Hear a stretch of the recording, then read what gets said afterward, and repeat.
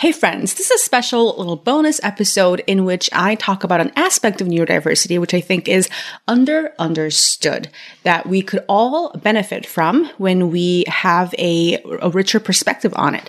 So the first thing that I want to share with you for this week is that when I talk about neurodiversity, I'm actually talking about all of us, because the truth is, what we call the neurodiversity movement has its origins in the autistic rights community that sprang out of the 1990s. And the term neurodiversity or neurodiverse was actually coined in 1998 by an autistic Australian sociologist named Judy Singer, which was quickly picked up and expanded upon not only in the autistic community, but eventually was, adopted by those who have other ways of being in the brain that are not considered quite the standard. And I say ways of being because some of these had been and still are considered disorders. And, the words that carry sort of a negative connotation or a connotation of somehow it being less optimal or not normal or sort of an, aberration from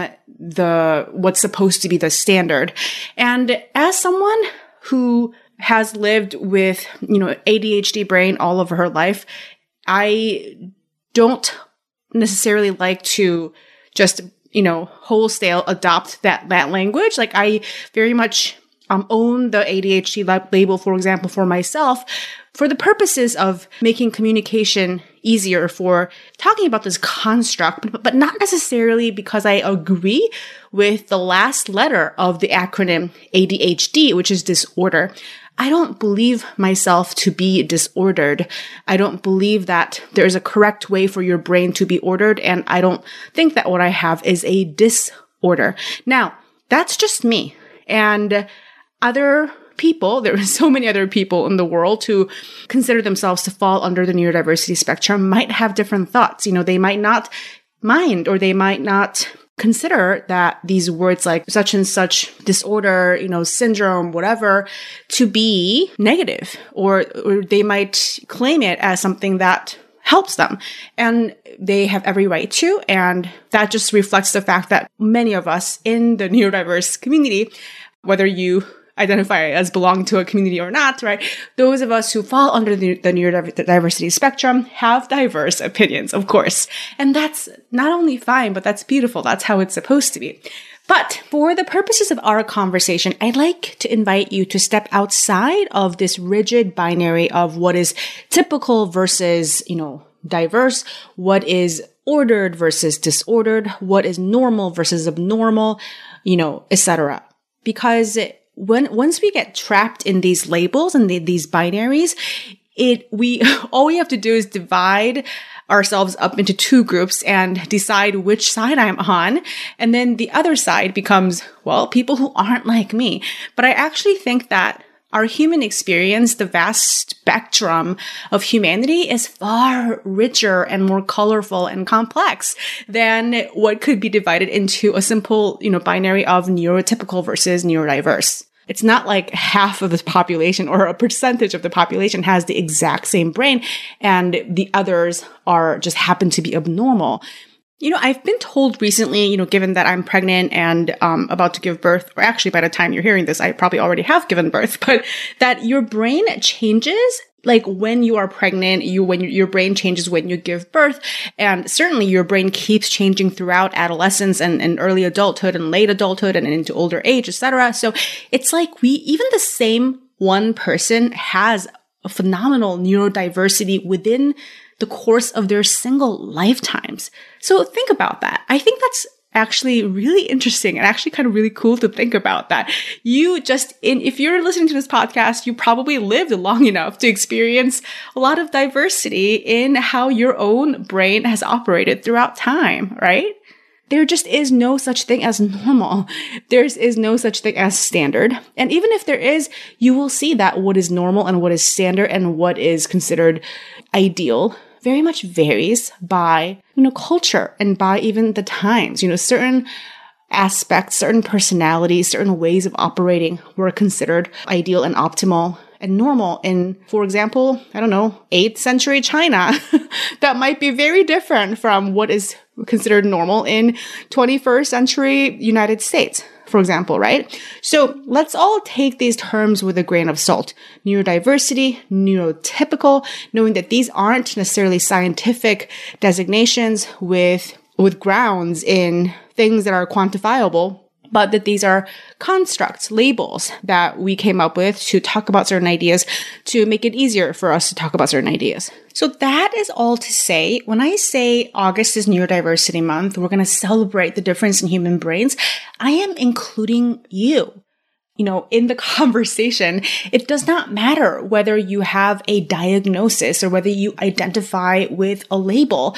I mean, so many friends, colleagues that I know who are brilliant don't get their diagnosis until well into their adulthood. And when they do, it tends to change a lot of things. It tends to change the way they see themselves. And it helps them to contextualize a lot of the ways that they have experienced their earlier lives. And it almost doesn't even interest me whether you quote unquote qualify for a diagnosis that is, accepted by the psychiatric community, because again, these psychiatric diagnoses, like for example, autism, ADHD, in my case, a lot of, other labels and constructs like depression, anxiety, it's important to understand that these are all very new constructs in the grand scheme of humanity as well, right? And the scientists literally update diagnostic criteria all the time based on new research, new understanding of the brain. So this is in no way to discredit scientific criteria or discredit the usefulness or validity of diagnostic criteria, or to say that they are not important or they shouldn't matter. And I'm not saying that at all, but just to know that diagnoses and labels aren't the end all be all of everything. These things shift with and change with our changes and growth in our understanding of how humans work and our understanding of how the brain works. And as we grow in our inclusivity and in our capacity as a society to not only to tolerate and accommodate, but to really acknowledge and respect and to help people of all brains lead joyful, purposeful lives. Some labels are helpful, some diagnostic criteria are helpful, but they don't tell the whole story. What's really important to me is not whether you feel like, oh yeah, I have this label, I have this diagnosis, therefore I belong in this conversation, or therefore I feel qualified to, have a say in this, or I'm going to feel legitimate in being helped by this, right? I want you to move away from that and towards, okay, if this is just about noticing and respecting and celebrating the differences among humans and the differences between how we all experience and process and move through the world, then how do I acknowledge the uniqueness of my own experience, my own perception, and how do I take the responsibility for creating not just a life, but a business that really works for the particular ways that my brain works. And as a life coach, right, how do I help my clients do the same thing, assuming that their brain does not work the exact same way mine does for whatever reason, right? All of us are different so that we can contribute different gifts, right? Different talents, different perspectives to solve our common problems and to push humanity forward. That's ultimately something that we life coaches should be very much aware of and engaged with. So really, this entire little episode is to say this whole month is for you. When I say neurodiversity, I am talking to you. I don't care who you are. No labels required. You are part of the dazzling spectrum of diversity within the human species, and we are happy to have you, and your gifts are needed in the world.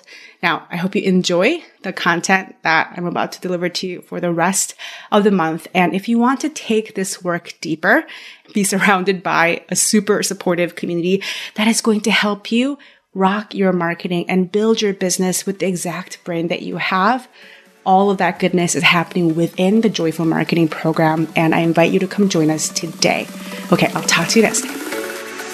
Hey, if you want a shot of fresh inspiration and actionable tips to improve your marketing every single week in your inbox, you better get on my email list. Sign up to receive my free ebook called 20 Unsolicited Copy Tips. It's been known to get people to come out of the woodwork and ask to work with you. So get on that, link in the show notes, and I'll see you in your inbox next time.